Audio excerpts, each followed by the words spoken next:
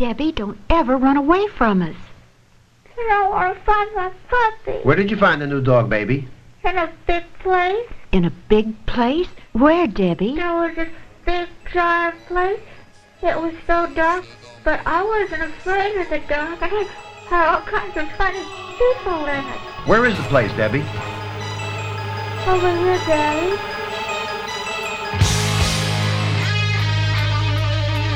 Welcome to your worst nightmare. The podcast where all your deepest fears and your darkest desires become reality. Ladies and gentlemen, this is the Silver Emotion Podcast.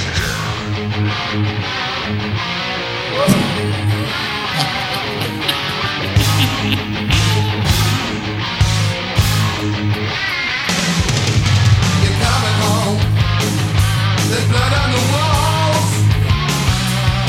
When Charlie and the family make house calls. If you're alone, then watch what you do. 'Cause Charlie and the family might get you. Yeah. Can you hear them? All right, everybody, welcome to another episode of the Silver Emotion Podcast. My name is Will, and always, once again, with me is Steven. Hello, everybody. As if they're gonna reply back, you know. Well, maybe they will. Maybe at home. Maybe whenever I say that, they just go, "Hi, Steven." Perhaps, like a kindergarten class. Yeah, you know. We should just have a little pause there for them to give a response, you know. Yeah. I like that. Let's try to remember that. There we go. Or not. Whatever. It'll happen or not as by next the universe week. dictates. I don't know. I don't know that I'm going to remember by next week. But right. So today we are gathered here to talk about the Hong Kong movie from 1985 that was a smash hit called Mr. Vampire. Yeah. It's a fun title. It is a fun title. Makes me think of Mr. Rogers with the vampire. Mr. Vampire. Just educating the kids in the neighborhood. Yeah, it works. Hey, Sesame Street pulled it off, so count. Yeah. Well, if you like this title, you'll be happy to know that there's many of these Mr. Vampire movies with such titles as Mr. Vampire 2. Ooh, it's so creative. And those go on for a while. I think there's 4 or 5 just numbered ones, and then there's new Mr. Vampire. And had to reboot it. Mr. Vampire 1992. So there's a whole big series of these. Yeah. Not all starring the same people. Sometimes the main guy is in them. Sometimes he's not. Sometimes they shuffle it all around. Most of them are directed by the same guy, Ricky Lau. And I've never seen any of his movies, so this is the first time I've seen this also. All right. Wow. So here we are again. I noticed Sammo Hung was producer or something of it. He was. He was the producer. His company, Boho. They show the logo to that. Yeah, I saw that. I'm like, Boho, wow. Yeah, that's one of his companies that he had that made movies for Golden Harvest. Boho is Sammo Hung's full name is Hung Cambo. So there's the Bo. And then the other guy that he formed it with is a producer named Leonard Ho. Bo Ho. Well, there you go. So this movie, I mentioned it was a smash hit. It was number 5 at the yearly box office in Hong Kong. Oh. The 4 movies above it were all featuring Jackie Chan. Well, that's right. 2 of them were Sammo Hung movies also. So, oh, wow. So Sammo Hung was, kicking ass at the box office in Hong Kong. Hong Kong people make a lot of movies. They just They do. churn them things out. They crank them out. So this was a big hit, and now we are here to decide if it was a big hit for us.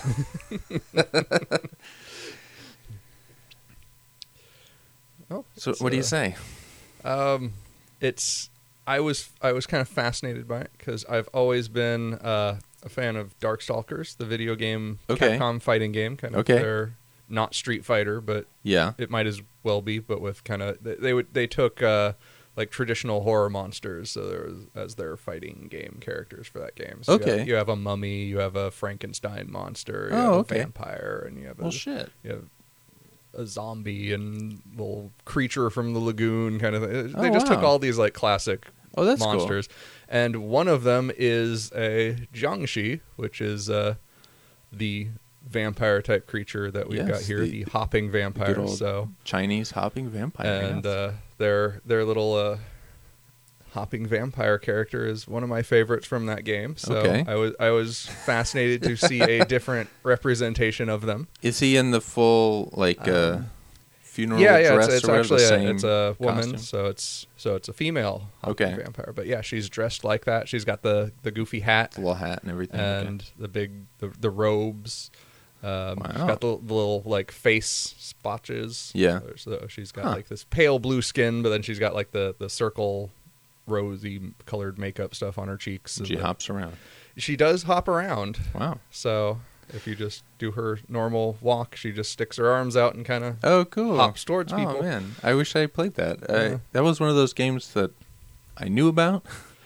And they put some of those characters into the Marvel versus Capcom games. Yeah, yeah. And so, like, that's all I knew of them. And I don't remember who was in those games. But if I had known, geez. Yeah, I didn't know it and- was like a horror-themed game or anything. Yeah, it's totally based on old like Wow. horror themes and stuff. Well, so, shit.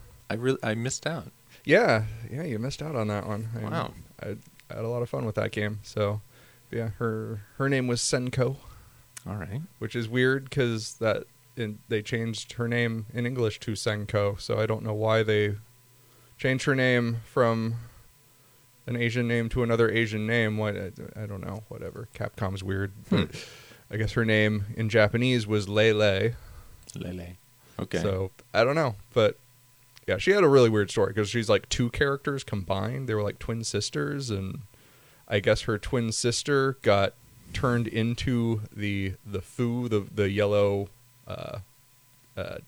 like not ticket, the little scroll thing that they scribe on. Okay. And so she's got that glued to her forehead, Yeah. like the Jiangshi do in the beginning of this movie. Right. And so that's apparently her sister got turned into that. Oh. And it's Okay. Capcom does not make good stories. We'll say that. Well, I like it. I mean, I'm They on make- board, but They don't explain themselves very well, so that's Right. the best I can interpret of what is So going on. twin sisters, one Yeah. hopping vampire, one Taoist sacred paper spell. yeah, that little yellow sheet of paper that just. So she's usually got that on her forehead, Wow. and then she has some like power up mode where it pops off and transforms into her sister, who stands in the background dancing around, and it like gives her some kind of armor or something. Wow. And she actually kind of wears her sister's. I don't think it's the same thing, but it's kind of similar to what the leader in this movie is wearing when he's in his like formal yellow Yeah. uniform and the big goofy hat thing that he's Yeah, got. yeah. She's kind of dressed like that in the background. That's the She's dancing around. standard Taoist priest sort of supernatural. Yeah, I don't think she doesn't have exactly that, but it's something that's Similar a enough, little reminiscent of it. Yeah, Right. So it's kind of like, I don't know, like the seal has been broken. And Yeah. She's now. That's cool. Or maybe it's like because you've got the other guy who's like controlling at the end of the movie. Yes. He's got the bell and he's like He's got the- controlling yeah. them. So it's maybe more like that, there where her sister pops out to help her. Yeah, it's possible. Yeah. So Well, I'm not sure how, like again, Capcom does not explain itself. Right, but right. It's just like it's also basing this off of these ancient like legends and stuff. So Yeah. it kind of ties in there somehow. Well, and this movie, Mr. Vampire, is the movie that like totally popularized it in Hong Kong, in media. So like before this movie, there was literally almost no hopping vampire movies. There was a Sammo Hung movie called Encounters of the Spooky Kind a few years before this that has some, and that's thought of as like the true first movie, but it didn't catch on until Mr. Vampire went like nuts, so everybody loved it, and then Wow. like there was actual sequels, there were rip-offs and spin-offs and Right. all kinds of stuff like that. Started a whole genre. Right.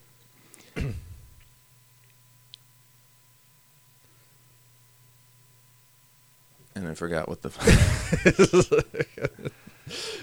And there's no point to the story. yeah, I don't know. I mean, the point was just that This is the beginning it was of it. popularized with Mr. Vampire, and so then Darkstalkers is like That would have been late 90s, 90s, yeah, late probably. 90s. Because that was, I remember, Maybe mid-90s. Maybe when the mid-90s. First one came out or something. that makes sense. Because I got the third one. That's the one that I played a lot. Oh, of, there's and that was- multiples. Yeah, they made 3 of them, Oh, and I think that one was 97. oh, okay. So I thought there maybe- was just the one. I had no idea. No, I mean, and they keep getting weird names too. So one, like I think the second one was called Vampire Hunter, and Okay. then the third one was Vampire Savior, and then but then they got different releases where they were just Darkstalkers 1 to 3, and it was I don't know. Huh. There's weird name confusions with that series. I'm not sure what the hell's going Well, on. that with is it, weird. I just thought there was the one, but I didn't know what. I knew there was an arcade game. Yeah. and I didn't know anything beyond that. but yeah, I wound up getting. I think the first time I played it was just the arcade of the third one, referred to as Vampire Savior on the arcade is what we Okay. called it, and then I was searching Actual for, arcade. yeah, the actual arcade cabinet, Wow. and so that's when I first saw it, and I was like, oh hey, I like this game, Yeah. and so I started trying to find it on a console, and eventually found it on PlayStation 1, and as Darkstalkers 3 on Oh, it was okay, pretty. okay. It's pretty much the same game, so I'm like, I don't really. I mean, it's a weird series trying Huh. to track down the different versions of the different games. Weird. The Capcom always does that too. Like you have Street Yeah. Fighter 2, and there's like 20 versions. Right, of it, right, like, right. God knows what. But The only thing I could think of was that I believe there was one on the Saturn, and that was the only thing that I could think of like related arcade, and I think there was a Saturn one, but yeah, I didn't know maybe- it was a third one. Jeez. Yeah, they made 3 of them. Wow. And then kind of stopped. And then I guess a few years back they did like an HD version of Okay. it that you could like download. Yeah. and maybe even find it on Steam. I don't know, but it was like downloadable on Xbox Live and whatnot. And, Well, yeah, maybe that is on. Capcom is pretty PC friendly these days. yeah, I think I'll they have to were. check that out. I think they were using that as like a testing ground to see if like there was enough audience for another game, another proper game, rather Yeah, than yeah. just a graphics upgrade to Right, just like right. actually make a new game in the series. And I guess it didn't sell enough. But Fighting games in general, I feel like with arcades dying, like I feel like fighting games are an arcade sort of a thing.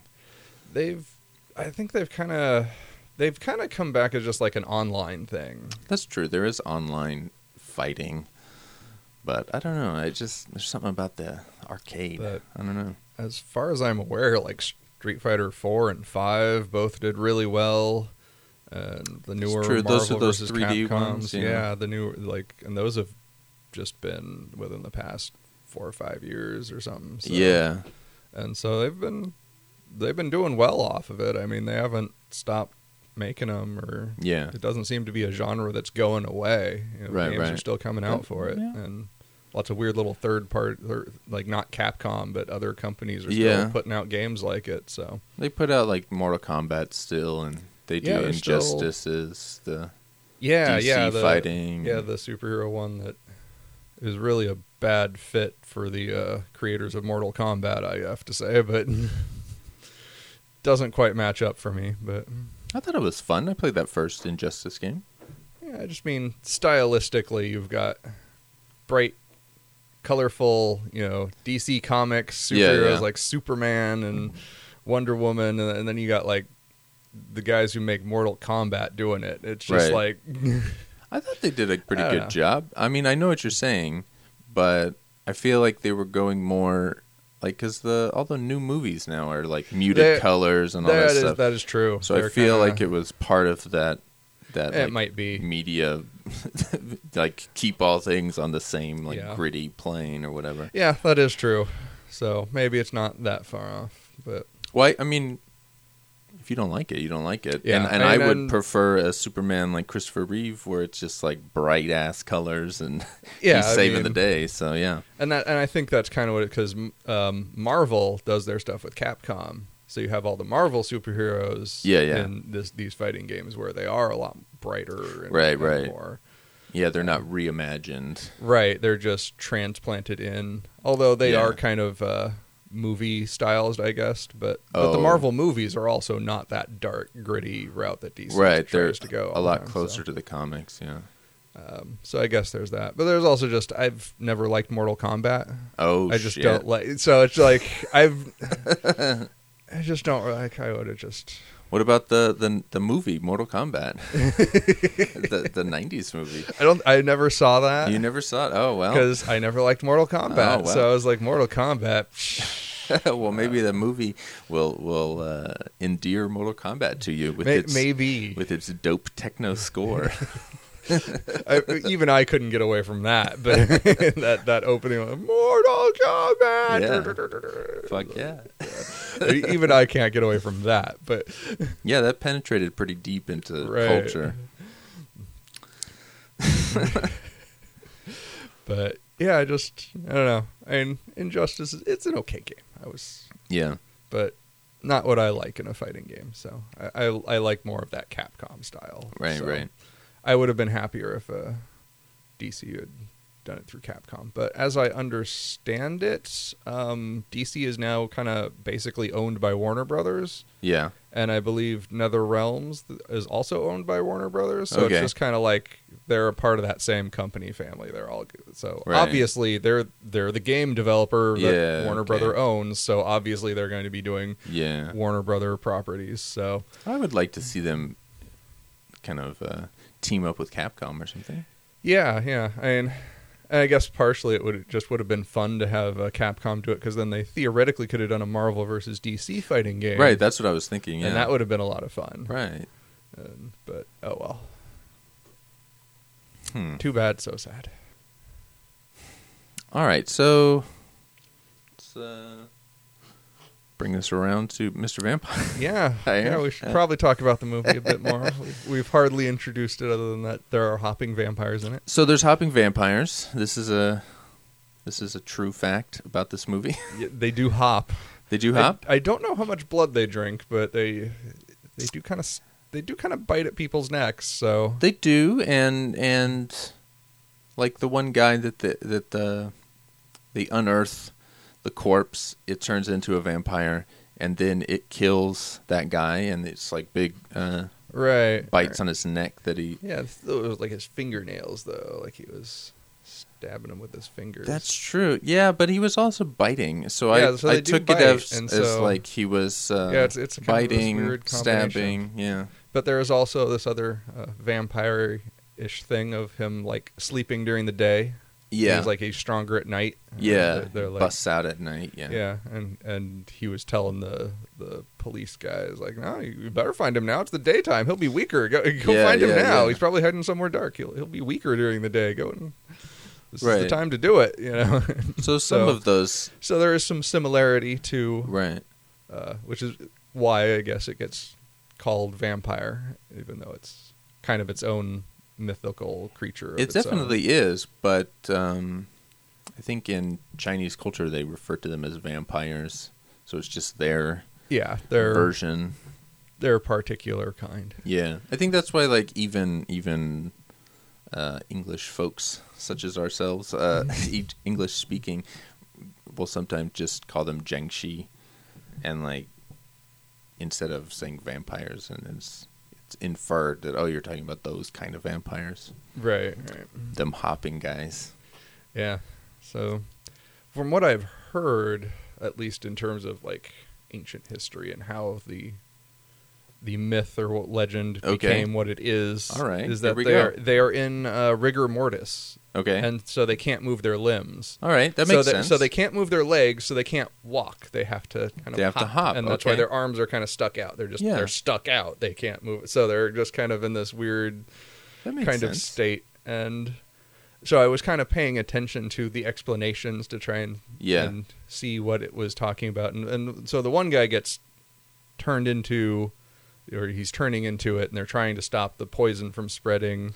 Yeah. So they're like, dance around and move because your blood will harden and turn into stone otherwise. And I was thinking, okay, that's kind of like this rigor mortis thing. Right, right. Okay, well, and that makes sense, too, for another point. In the grand series of Mr. Vampire, a few years ago, they made an homage movie starring a couple of guys that are in Mr. Vampire called Rigor Mortis. Ooh. So that Hey. makes sense. I never knew why it was called Rigor Mortis. I never connected the two. So there we go. Yeah. Awesome. Yeah. Now I just don't know why they're frozen with their arms straight forward. Right. Normally now- you would not be in a coffin like that. but- yes. But, well, and they're not, their shoulders must be fine because when they're Yeah, I just guess so, standing yeah. fine, they got they're their arms kind of- down. But as soon as you take it away and they start hopping, they put them out. Yeah, so I guess their ankles and their shoulders work fine. and their jaws. Because that's true, they can hop. And, they can, there's some finger manipulation going on as well. Yeah. But it is part of the larger worldwide cultural representation of the lack of understanding of death from ancient times, of trying to explain what is going on with death and what happens to people who die and weird things like that. So Wow. I like this. I You think got I'd the- heard something about more Western vampires like that. Mythology kind of first started in, I think it was during the Black Plague. Okay. And they'd have all these bodies and they couldn't bury them under the ground and just forget them. There was just too many. Yeah. And so they would actually have these just mounds of corpses around and they would have, and they'd come back the next day to throw some more bodies on there and they'd see a corpse that was bloated. And they're Okay. like, and it's like coming out of their mouths. Yeah. And so the shroud over their face has like this blood all over the mouth. And they're like, there's blood all over its mouth and it's bigger and fatter. Like it just ate a big meal or something. It must have gotten up and drank someone's blood and come back to sleep. And so there was Okay. kind of this like trying to figure out what is going on because the body does weird shit when it dies. Yeah. And so a lot of it is just derives from this lack of understanding in Right. ancient times of what was going on. And Well, shit. so That's the cool. Jiangshi is kind of the Chinese interpretation of weird things that happen with dead bodies. And Yeah, wow.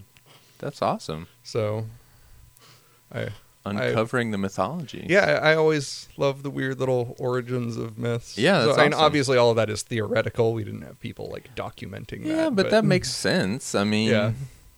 if not then at some point around, it sounds plausible. I don't know. It makes good enough sense to me. So Yeah. I'm willing to accept it. Well, lay it down here on the podcast. It's fact. It happened. Yeah. We know. We took a right. time machine. Time and machine we back, watched yeah. it happen. Ticked off check boxes.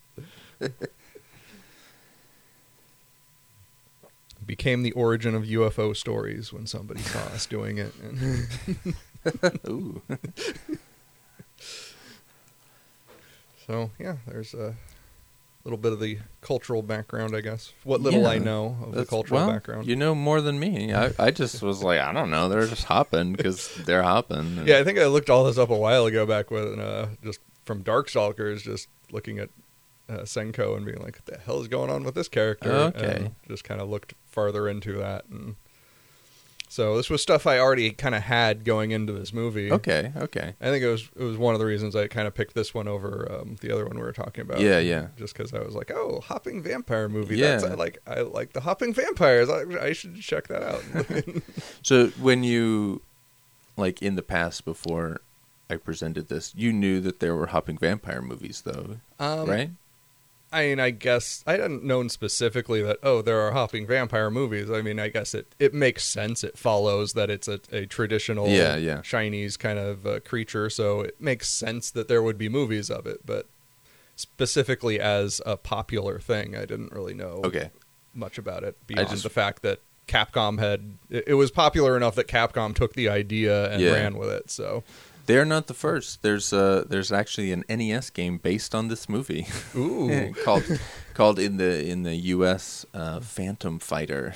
Oh crap. I think just the other day I was reorganizing all the crap in my room and I had some old comic book that has an ad on the back of it. I just picked up this comic book. It was Phantom Fighter. Oh, really? Oh, cool. I hadn't made that connection, but now that you mention it, the pictures of them were very much like the hopping vampires that he was fighting. So in Japan or whatever, I think it's actually just called Mr. Vampire. But over here, we don't know what the hell Mr. Vampire is, so they renamed it. So there you go. Now I'll have to track down that game. I have it. If you want, if you have a NES, we can. I'll hunt it down. I don't remember where I put it, but it's around here somewhere. Special. Yeah. So I don't really know where to go with this movie. I enjoyed it. It is fun. Yeah. I don't know that it would have been in the top 5 movies of that year, but for me personally. For you personally, well, this is just. But it was Hong Kong movies. Yeah, I like when I look at the listings for the box office, they have just Hong Kong movie listing, and then they have a listing of just foreign movies, and then they have both of those combined. Yeah. And so I only ever just look at the Hong Kong movie one. Right. So now, is that like Western movies, and when it's combined, is that like what it was doing in Hong Kong, or yeah. Okay. No, this would just be the Hong Kong box office. So like I don't know where Back to the Future or whatever else was coming out in '85, and whether the stuff coming out in '85 in the U.S. came out in '85 in Hong Kong. Might it have taken probably a year or it something probably it's usually around the same time. But I don't know. But anyway, just in terms of Hong Kong movies, this was number 5. Number 5, super smash hit. Yeah. And I can see it as like, because as you said, this is kind of the one that made it happen. That right. There was maybe a film or two that were quiet beforehand, but as the kind of the originator of a genre, so to speak, I can see that as being like, oh, this is something we've never really seen. And that would give it a little extra oomph, I guess. Yeah, it really caught fire because people were hungry for hopping vampires. Yeah. So I mean, I could imagine a movie being better than this in like I can. For sure, yeah. I wouldn't call this a great movie in terms of like filmmaking, like the. I'd call it a good movie. But yeah, like I loved it. Yeah, and especially when anytime, like I'm a sucker for any time a Taoist priest is doing, writing up the sacred spells on the yellow paper and doing all that. Right. Like anytime that's going on, I love it. And there's a part of this movie towards the beginning where it's kind of slowly meandering around, and we know like. Well, this vampire stuff is coming, but not necessarily the best. Like even the whole movie doesn't really have like a great story or anything. Right, like the arc is kind of confused. Yeah, it's not a great movie in that kind of terms. And yes, there are definitely better movies from Hong Kong in 1985, and not in Hong Kong. But once, like, I don't know, about halfway through it, after everything after that, man, I was just like, on board. It does. At some point, it just kind of builds up enough steam that it's just like it's just fun, right? And you start getting all the like the fucking wire work and stuff like that. Yeah, it's like the fun thing where he's like tying that whole like cat's cradle thing to catch the vampire as he jumps off the balcony. It was just like that. It's just fun, and right. And you start getting into like that stunt work where you're like, oh wow, this guy's just hopping over things Right, everywhere. right. And Yeah, that guy, I can't remember his name. It's Chin Siu something. And whenever, because I'm not familiar with him, so I look him up. I'm like, he's jumping around and he does some, Jackie Chan level stuff. yeah. And he's the brother of this guy named Chin Kar-lak, who is very famous, and in a lot of movies is Jackie Chan's double. Oh, well. So hi. they must have all had Peking opera training or something. I don't know that they went to the same school, but they're all equally skilled. Yeah. The main guy, Lam Ching Ying, is also He's kind of the hapless guy, the other assistant who's always like the other assistant. fumbling everything. No, that guy is Ricky Hui. Ricky Hui. Okay. He's a big comedian in Hong Kong. Okay. His brothers and him in the mid-'70s started making movies. Like Ricky was like a bit actor in a bunch of Shaw Brothers movies and stuff, like non-comedic roles and stuff like that. But then in the mid-'70s, him and his brothers got together, started making movies, and they were like the biggest hits of the year. Every time Wow. they'd come out, they were just like giant. So by Mr. Vampire era, like that guy is a massive star.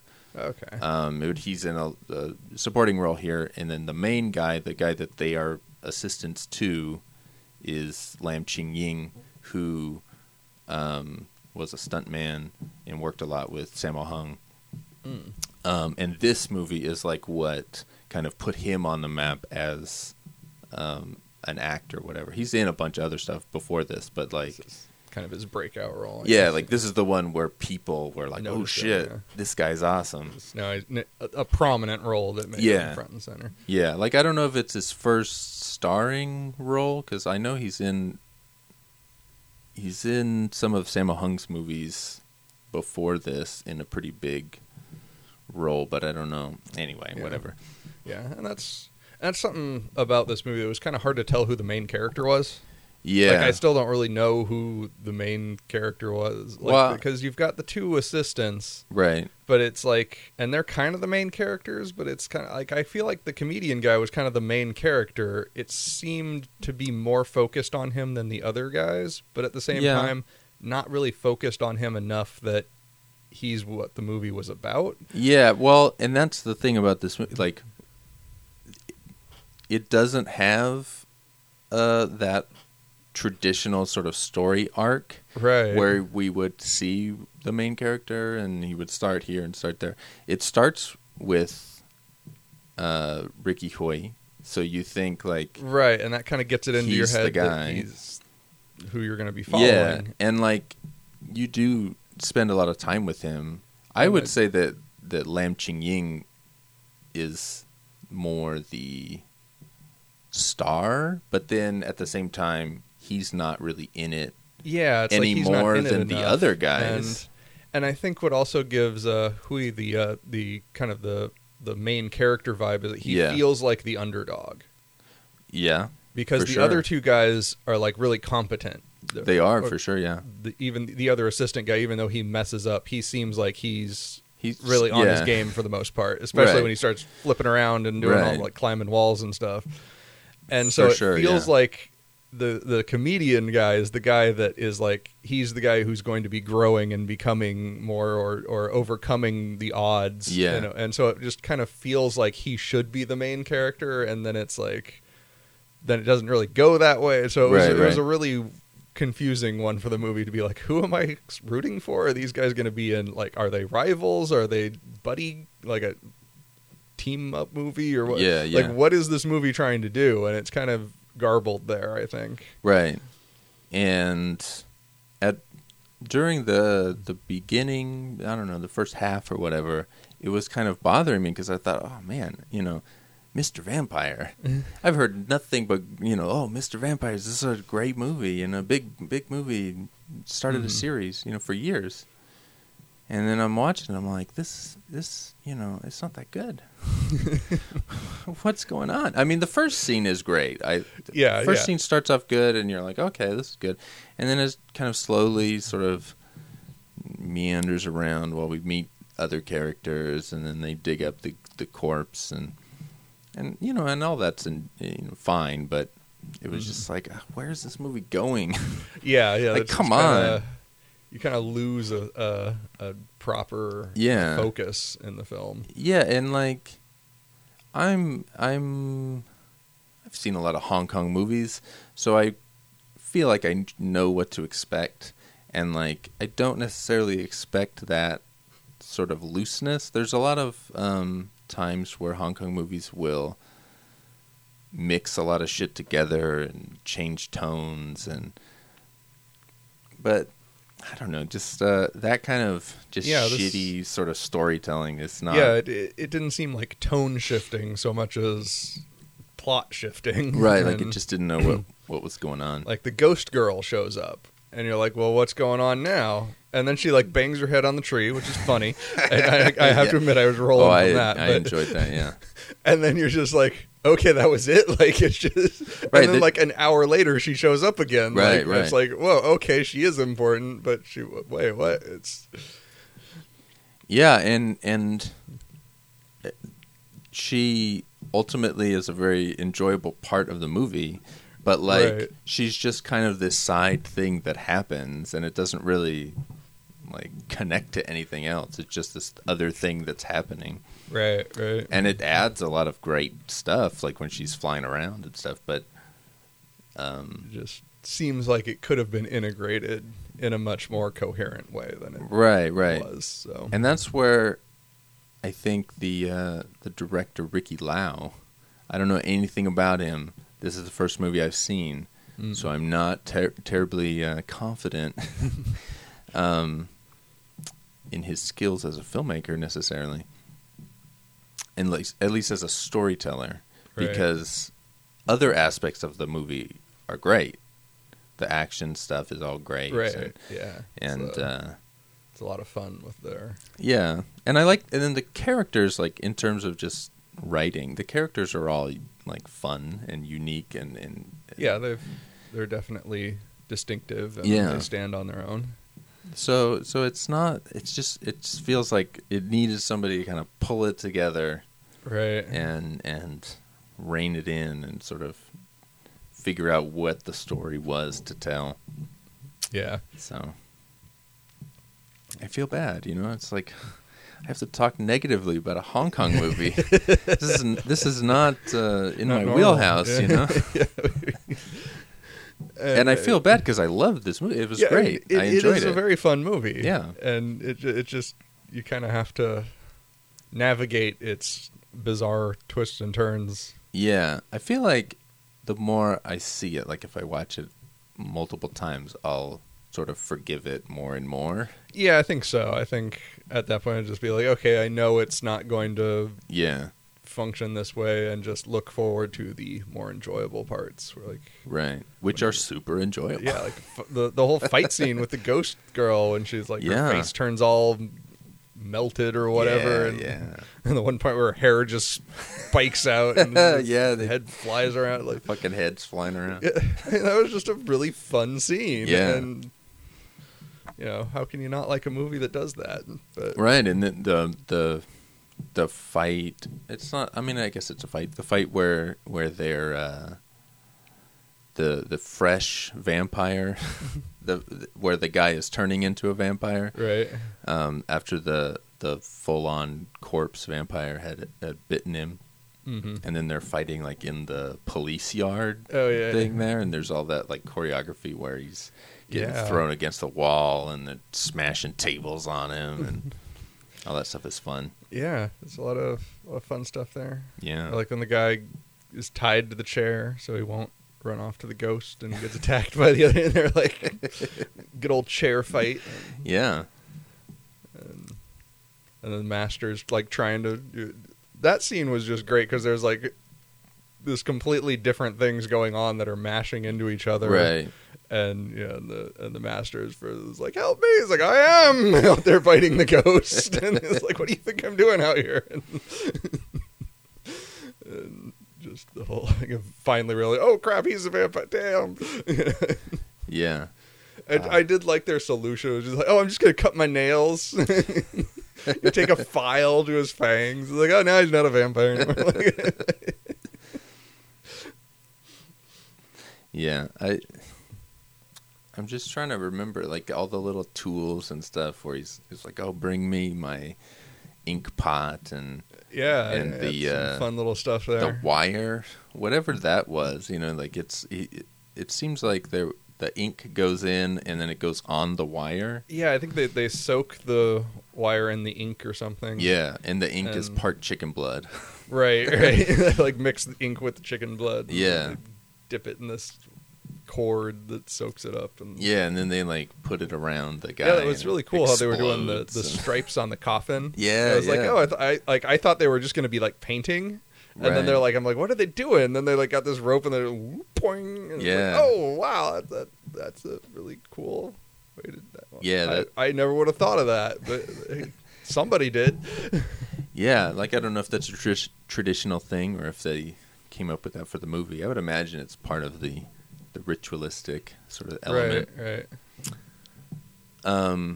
But speaking of chicken blood, it brings me to the classic staple of 70s and 80s Hong Kong movie, the live animal abuse on screen, Right. where they all of these black magic movies or anything with spells or something, they usually need some kind of chicken blood or some kind of venom sac or something from a Right, snake. Right. You get both of that here. Both of those are contained here, and both of those are actual real animals being killed on screen. Yeah. And like, I don't know how you feel about it, but It's a little sad, but and it's like, I don't know. I mean, it's like if you're gonna kill the animal anyway, I mean, does it really make it any worse that it's on screen rather than just doing it in a slaughterhouse or somewhere? I mean, right. Yeah, no, it's I feel also conflicted where it's like I'm sad because I don't want to see anybody getting killed, any creature. Mhm. But at the same time, I mean, like that chicken, his days were numbered anyway. yeah, I mean, he was gonna get eaten. Somebody was gonna eat him, and then, Right. it was kind of like, I mean, I have chicken for dinner every once in a while. It's like I can't really condemn it too much without condemning myself in a way. I mean, Right. I just, there's part of me that I don't want to say I like it, but it does add an authenticity that wouldn't be there otherwise. Like if they Right. just said, get the chicken blood, and then they like poured a bowl that looked like blood or whatever. There's something to that real element that adds to the thing for me. I'm fine that like they don't do it anymore and they use like a fake chicken or whatever. Right. That I'm fine with that also. I don't know what I'm trying to say. It's confusing. Like the It's film itself. confusing, yeah. It's not as, I will say, in this movie, it's not as bad as in a lot of movies. Because there's like, in a lot of Shaw Brothers 70s movies, they like skin snakes alive. Oh, jeez. Shit, like, so that shit is way harder to watch than this, where it seems like the snake is dead Yeah, it looked like the And snake they're was like- kind of already dead by the Yeah. time they started chopping it. and they're pulling out the little venom sac or whatever the fuck it is. Yeah, something. Yeah. Something for the witch's brew. right. Yeah, so, Yeah. And that was the weird, like, I expected more of that romance arc to complete, too, where there was... Because there's the girl the girl, that yes. they're fighting over her, and they're trying to get her. They're trying to protect her, and then there's this whole weird thing going on. Like she goes into the perfume store, and the guy gets confused about Right. her being a prostitute, and then there was something else weird, like the rice salesman guy too. It's just like there were these weird little things that would like popped up, like they were going to be more important than they were. Yeah. Well, the rice.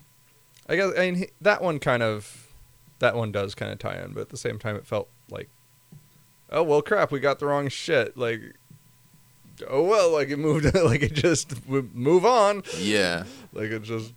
I will say for the rice shop, like the guy who plays the owner of the rice shop is a very famous Hong Kong actor, director, and he in the 80s was like cameoing and everything. So whenever he's doing a cameo role, they usually like give him a few minutes, Right, to even show if stuff.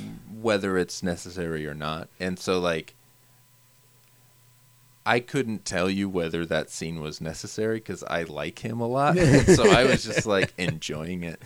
But his name is Wu Ma, and he directed a bunch of Shaw Brothers movies and was like a kind of a protege of Cheng Che.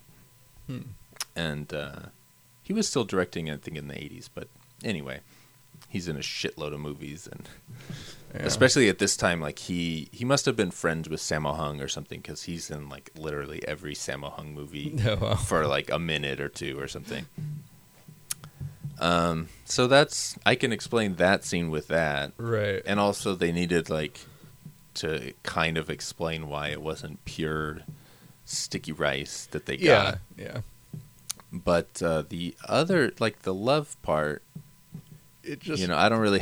yeah, it kind of felt have like it any wasn't explanation going for anywhere. Like it was going to be like this big competition, but then it wasn't. And Yeah, and they don't ever really resolve that or anything. No, they end the battle with the bad guy, I guess, the big the main vampire that they're trying to hunt down.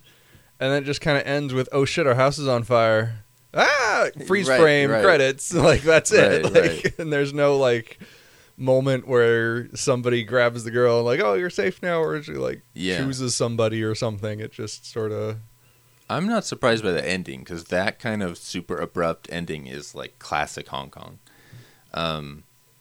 Especially like nowadays they try to be more like Western movies, so it'll be more of a standard ending. But back in those days, 70s, 80s, 60s, whatever, abrupt as fuck ending was like pretty much every movie.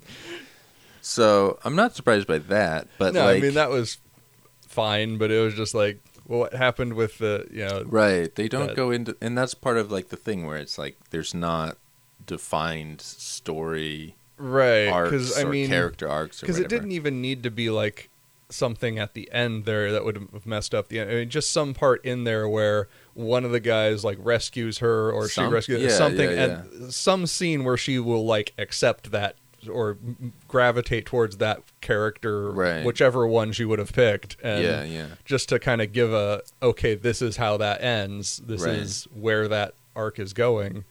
And instead it just kind of doesn't go anywhere. They don't do anything with that at all, And I'd like to say that like maybe they explored in the sequels, but I was looking up the sequels yesterday, and from what I could tell, I haven't seen any of them, so I don't know. But from what I could tell, the sequels are not actual like direct sequels. They're just like other movies with that concept.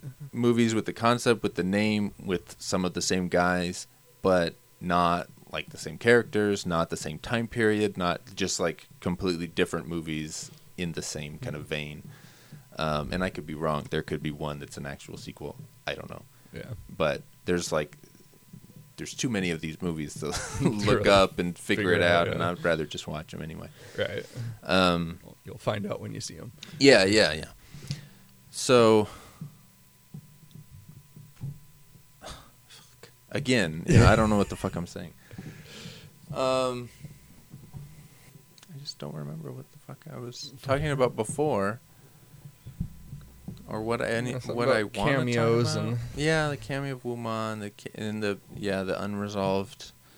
Yeah, there's a lot of just Yeah. unresolved in this movie. Right. And like I feel bad harping on that because there's so much that's fun in the movie as Right, well. and- Like I don't want to give this impression that it's overbalanced with. Right, and that's important. That thing is like, this movie is super fun, and there's just a lot of good, high quality entertainment contained within it. Right. It doesn't back that up with something to, like, a story to latch onto, which would, like, make it this great, Yeah, 100% movie. Right. It's just, it gets... It's missing the narrative, but it's Right. it's got the comedy, and that's Yeah, it's got the comedy, that's it's what got the action. what it really needs. So Right. it has the things that it really needs to be worth watching and Right. enjoy. It's just it could use that extra layer to really finish it off. Right. And I mean, yeah, that's what it is. It's really, and it's hard to talk about the movie without always being like, but, Like, you know, I because that's wish- just how the movie yeah. is.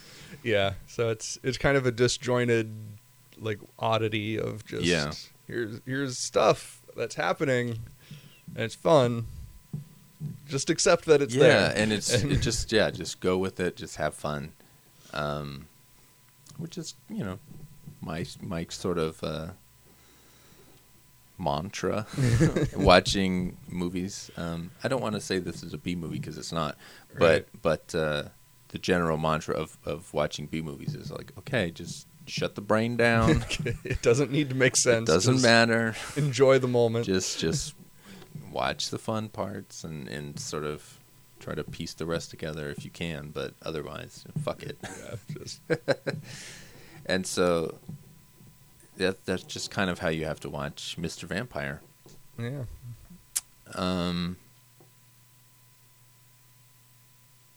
I don't know.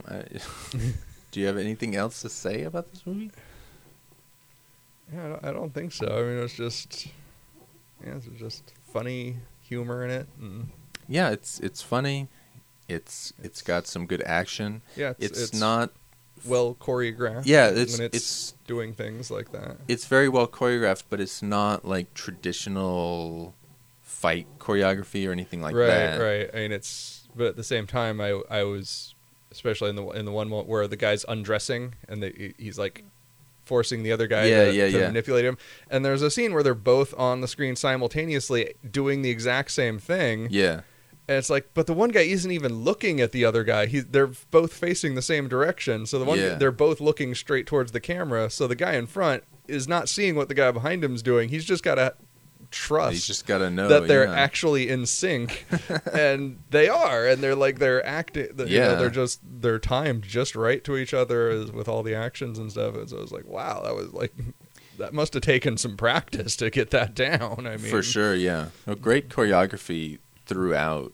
It's just, whenever I say choreography, I just want to make a distinction that it's not straight up like fight choreography. Right. Because especially with, like, Lam Ching Ying is a hardcore martial artist, and in the Sammo Hung movies, he's like fucking amazing with fighting, and the other guy, not Ricky Hui, the comedian, but the other guy, Chin, whatever, I forget, I feel bad, I don't know his name, but that guy is also, like, he's in a bunch of Shaw Brothers movies as a fighter, so yeah.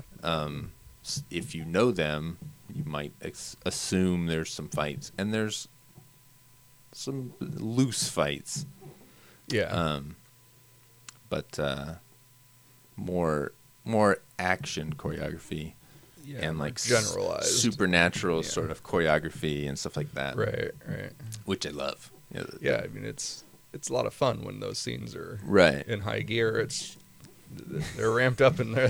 The other thing I was thinking when I was watching this movie, thinking about you, I was thinking like, fuck, I wish I wish we didn't watch Kung Fu Cult Master right before this in terms of like the Hong Kong stuff, because man, that movie is just balls to the walls, fucking action effects. Right. And I was just thinking like, man, this is like kind of a step down. yeah, like as fun as this is, like Yeah, I mean, I can see that, but I wasn't thinking of it in terms of that. I was just like, it was. I know, but I was just like, oh man, I hope it works out. I just get worried whenever I'm showing things to people, even though I haven't seen this. It's just I always feel like, oh, I hope they like it. And so whenever I'm watching the podcast movie, I'm always thinking that, like, oh, how's this gonna play? I kind of think that too whenever I'm throwing an anime at you. Yeah. Like, what will think about this? Yeah, Awkward phrasing there. What will think? Will, yes. Good old Will.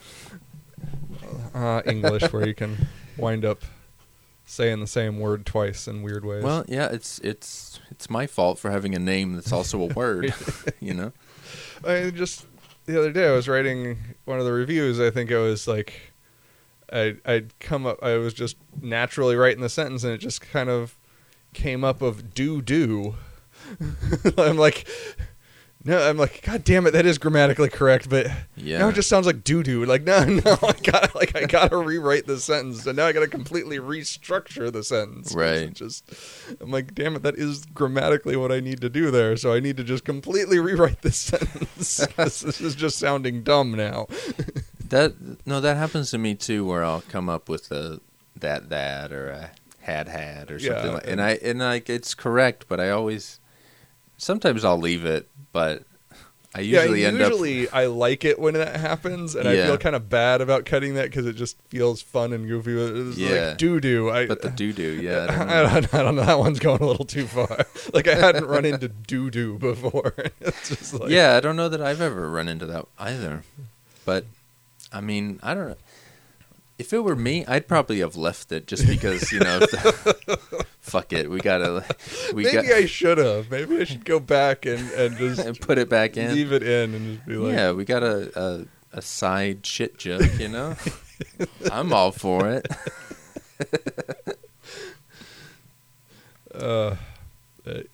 Just kind of fun linguistic oddities. That's English. English. Although I imagine other things similar to that are occurring in other languages. Yeah, I mean, there's got to be some. I know there's a lot of puns in Cantonese. Mm. I don't necessarily understand them because I don't understand Cantonese, but I know that a lot of humor comes out of puns in Cantonese. Yeah. Anime humor is very much like Japanese humor is very much like that. And Japan has tons and tons of puns, just the way their language has evolved. Yeah.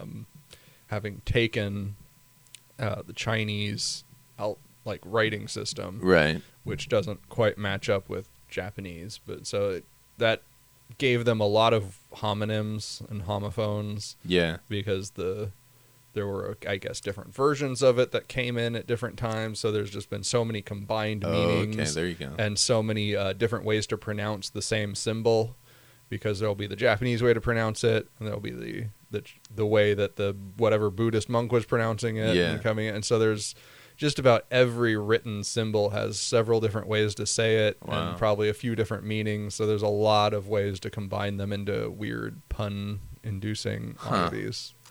Like Rumiko Takahashi is like, she is like, her humor is so pun filled that I don't even think half of the humor translates over for things like Ron Mahath and Urusei Yatsura.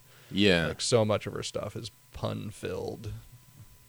I remember the Urusei Yatsura DVDs coming with these little like slip cards of translation notes to explain all these weird little puns that you'd never get. And I like that. Yeah, there's a lot of stuff like Stephen Chow comedies. He's known for like his greatness with punning Cantonese words, and because like you're saying, like, words will mean different things and stuff like that. Right. He's known for that, and like I'm watching the movies, I'm having a blast. I don't like. There's things where you can tell, like, oh, okay, that's definitely a joke, and I don't know what the fuck he's talking about. Right. But most of them, I mean, they still plays pretty well. But I like the idea of the card that's explaining things. Hong Kong movies are never going to do that, but maybe if they got a U.S. release where somebody actually cared, we might. Yeah, I like that. I think eventually they stopped having the card, and Yeah. they started just putting it on the DVD itself as just in the special features. Just Oh, a list of on the- so it was actually on the disc, which was nice because I was getting the disc from Netflix, so it meant I wasn't getting the card anymore. There you so go. I was like, oh, they put it on the DVD. Cool. Now I can, That's cool. Yeah. Now I can see these notes again without having the packaging and the original stuff. So that was fun when I was going through that series. Yeah. The movies or the series? I think both of them. Okay. Because all the Urusei stuff was put out, but in America at least by the same company. and Oh, stuff. okay. So they just all. Yeah, so they all have a matched up Well, that's nice of them. edition kind of. They all look the same. They all Yeah, have the yeah. same format and all Same that, menus so, and everything. Yeah, Wow. same box design and for the. So if you lined all like 30 or 40 or God knows what, however many there are discs of it, they'd all look like uniform on the shelf. Did they make a picture? No, I think it's just like a weird like tiger stripe pattern. Oh, That okay. just kind of goes. Just goes across. through. Yeah, I like when things make a picture. Yeah, I think for like several dozen, that was kind of getting a little too big to Yeah. set that Yeah, up. that would be but- one hell of a like a wide shot. You Yeah, could throw like every character on there. yeah, you probably could. And there's a lot of characters in there. But- oh well. So, yeah. That's cool though. I like that. I wish more things, Yeah, I more wish there were- translated things had stuff like that. Yeah, I wish there were more anime that did that. There's- Yeah. XL Saga is the only other one that I know of that does that, where it Hmm. has a lot of translation notes in it. That's cool. And XL Saga does them as subtitles, kind of. While Like there's a the like thing is playing? yeah, so it's like you'll be watching it and they've got the dialogue subtitles, and they'll just be if you have it set to do this. I think it might just be like a different camera angle or something setting wise. It might technically not be subtitles, but Yeah. it like just pops up these little like balloons over the screen. Oh, that'll weird. like point to an object on the screen and say this is da-da-da-da, and just give like this explanation, which in some ways is good, and in other ways it makes it take twice as long because now you got to pause it to actually Yeah. like, oh, there's too much shit going on now. But Well, that would be fun to go through it at least once or something. yeah, to if you sort just of, watch it raw, Yeah. and then turn it on and so at some point when one of the times I watched that series, I watched it with those things on, and it was a lot of fun to Yeah. get a lot of extra background info That's- on. I feel like that's what like especially with those Stephen Chow comedy movies, he makes references to a bunch of Hong Kong movies, like he'll make fun of Hong Kong movies within the other movies. And so like if you haven't seen a bunch of Hong Kong movies, you don't know what the fuck he's talking about. Right. And so like there's one, and I can't remember what it is, but he has these dream sequences, and they're specifically based on like big hit Hong Kong movies from the year prior. And so like if you've seen those movies, they're fucking hilarious because it totally like, you know, rips on those movies. But if you haven't seen it, they don't make any sense, and you're just like, okay, why is he in a boat now? Like this is like what the fuck. Right. And so I envision some sort of release where they have a little pop up that says, "Oh, this is this fucking movie," and you know, so it sort of explains it, because I sometimes will see people write reviews of these movies and say, "Oh, it's not funny. I don't get it. Whatever. It's lost in translation." It's like, no, you just like Yeah, need to be you just need a little more, like a little more step up, context you know, to- like, and that's how I was when I first watched them. When I was a teenager, I didn't get it, and it was just like, I don't know, fuck these Hong Kong comedies. I don't get it. I'm not funny. And so, like, now that I have seen more movies and or understand them more, I feel like I want to help the world. I want to, you know, share the knowledge, and so now you're telling me of these DVDs and these fabled anime DVDs that actually, contain this help for the Western viewer, right?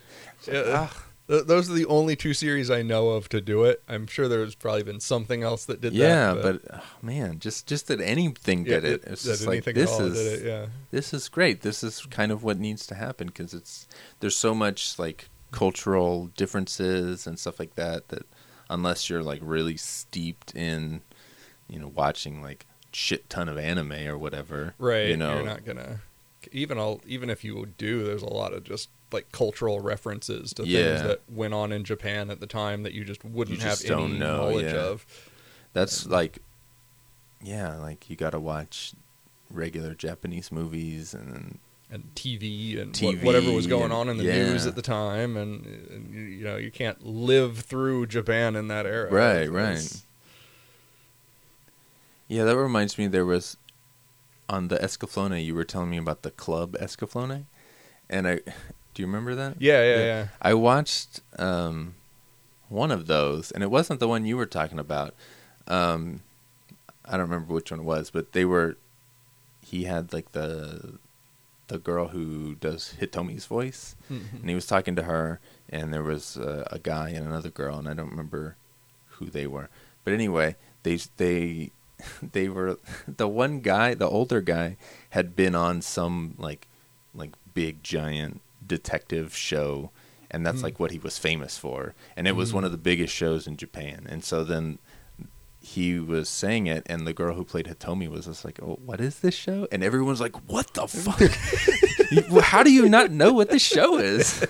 And so then the guy that was on the show started fucking with her, and he's just like, "Yeah, I was this detective, and I wrote poetry, and I did all this stuff." And she was like, "Oh, that sounds like a very interesting show." And they're like, "That's not what the show is." And they just like are making fun of her, and she's like, "I don't watch the TV. I don't know, and I feel bad." And she was very like, I felt bad for her because she was so innocent and like, oh, it was so funny though.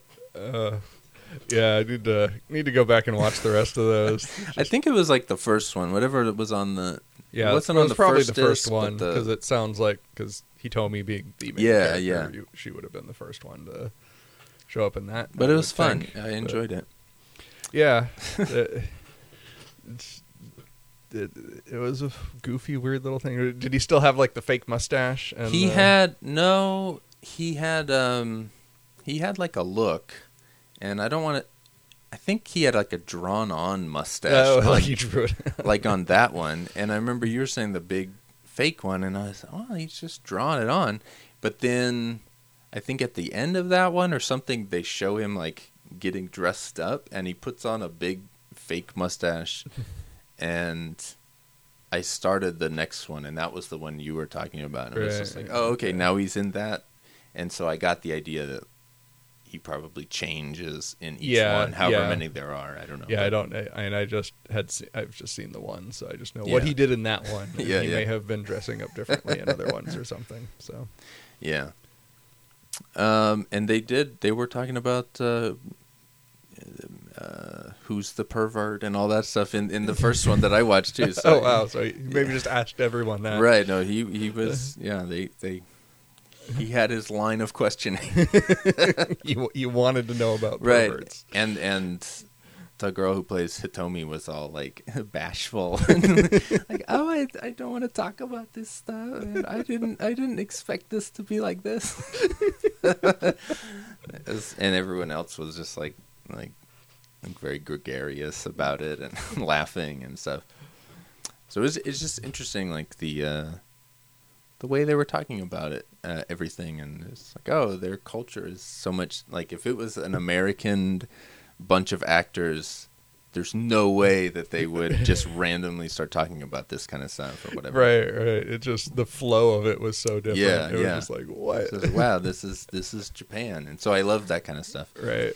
And yeah, not that has anything to do with Mr. Vampire, but this is the podcast. Yeah, we love our tangents. Yeah, we just roll around and pick up whatever dust we find laying around. Like old kitty hiding under the bed and drags out all the dust bunnies with it. Yeah.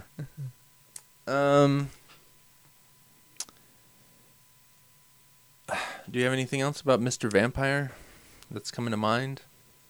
I don't think so. Not. I mean, it'd just be mentioning other scenes that are kind of more illustrative of what we've already talked about. But Yeah.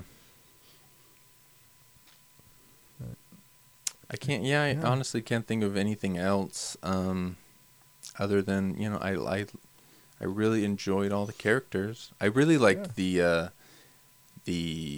like his buddy, the Lam Ching Ying.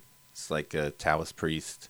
And then he had his friend that was like also the Taoist priest. right, the other guy, The guy who was like controlling he had Yeah, his like little troop of vampires. I wasn't sure, like was he the big honcho in charge of he seemed in some ways like he was the boss of everybody. Yeah, but at the same time he was like kind of the comedic foil to the competent guys. So Yeah. they go out and they're both doing the whole like they like bite their fingers and they do but the he's like oh I gotta do the he looks over oh yeah that I gotta finish the gesture and he was always like no let me do this one I want to do this one. I really liked that guy. Yeah, he was fun. He's funny. He had the little.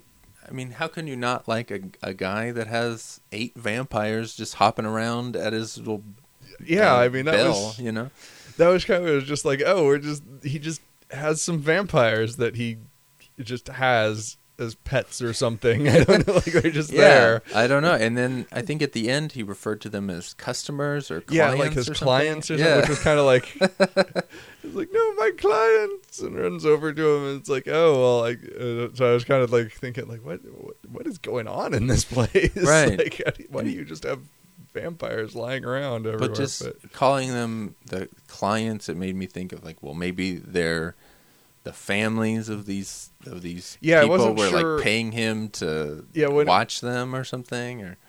Or when he first said it, I wasn't sure whether it was just like the families were going to get upset that their dead loved ones were burned, right. And then I eventually came to this conclusion that no, the vampires themselves were his clients.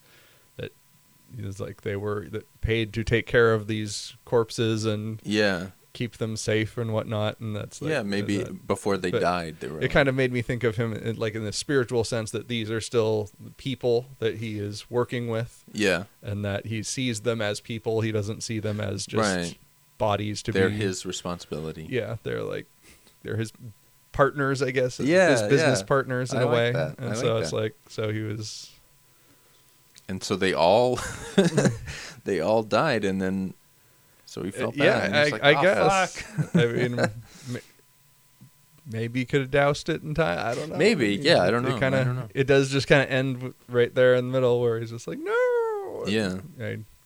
Anything could happen from that, but yeah. Well, he's one of the actors. Pretty much all of the main actors, the ghost lady, the main girl that they're kind of fighting over. All of those guys, like, they're all in the sequels. Like I said, I don't know that they're the same characters, but right. But they all return in the various movies. Even in that newer one, Rigor Mortis, like a bunch of them are in that movie as well. Right. So I would say I'm looking forward to other movies in the series of the sequels. Yeah. Whether they are proper sequels or just something else that happens to be on the theme. So right. Yeah, well, hopping vampires, it's fun. Yeah. What can you say? They're fun. They're good for entertainment. Yeah. For a laugh and for crazy action. Right. And you learn a little something about Chinese mythology and their, like you were saying, their outlook on death. Right. And, and the little Taoist sheet of enchanted paper that kind of controls them. Yeah. I love that kind of shit. Yeah. All that and making up the little potions and doing the candles and all that kind of stuff. When he just whips something out and just like, there we go. Yeah, like in the one where they're fighting in the prison area and he's like, he gets one and he does some shit and it's like, now it's on fire and he just throws it down. Like, it's fucking badass. Oh god, yeah, and like the ghost fight when he does the weird little thing with the mirror and the moon, and he's got this glowing knife that's flying around and shit. It's like, it's that's awesome. So badass. Yeah, Hong Kong supernatural stuff is always really fun. Because I thought like he throws the knife and it sticks in the wall and it stops glowing. I'm like, oh, that was it. That's all the knife got to do. I'm like, oh, I wanted it to do more cool stuff, and then it does more cool stuff. It's like, no, it's not the end. It just he grabs it again and it does more stuff with it. I'm like, yes. Yeah. You don't want to see a cool thing like that just fly into the wall and not do anything else. Right. So yeah, if you haven't seen it, watch it. Yeah. It's fun. It's very fun.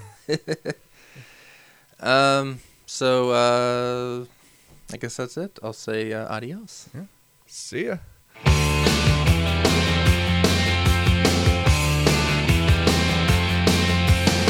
Under the October with the steamboats, ancient goblins and wallows come at the grand line making a sound. The smell of death is all around. And at night when the cold wind blows, no one cares, nobody knows. I don't wanna be buried in a pet cemetery. I don't want to live my life again. I don't wanna be buried in a pet cemetery. I don't want to live my life again. Fall addicted to the sacred place. This ain't a dream.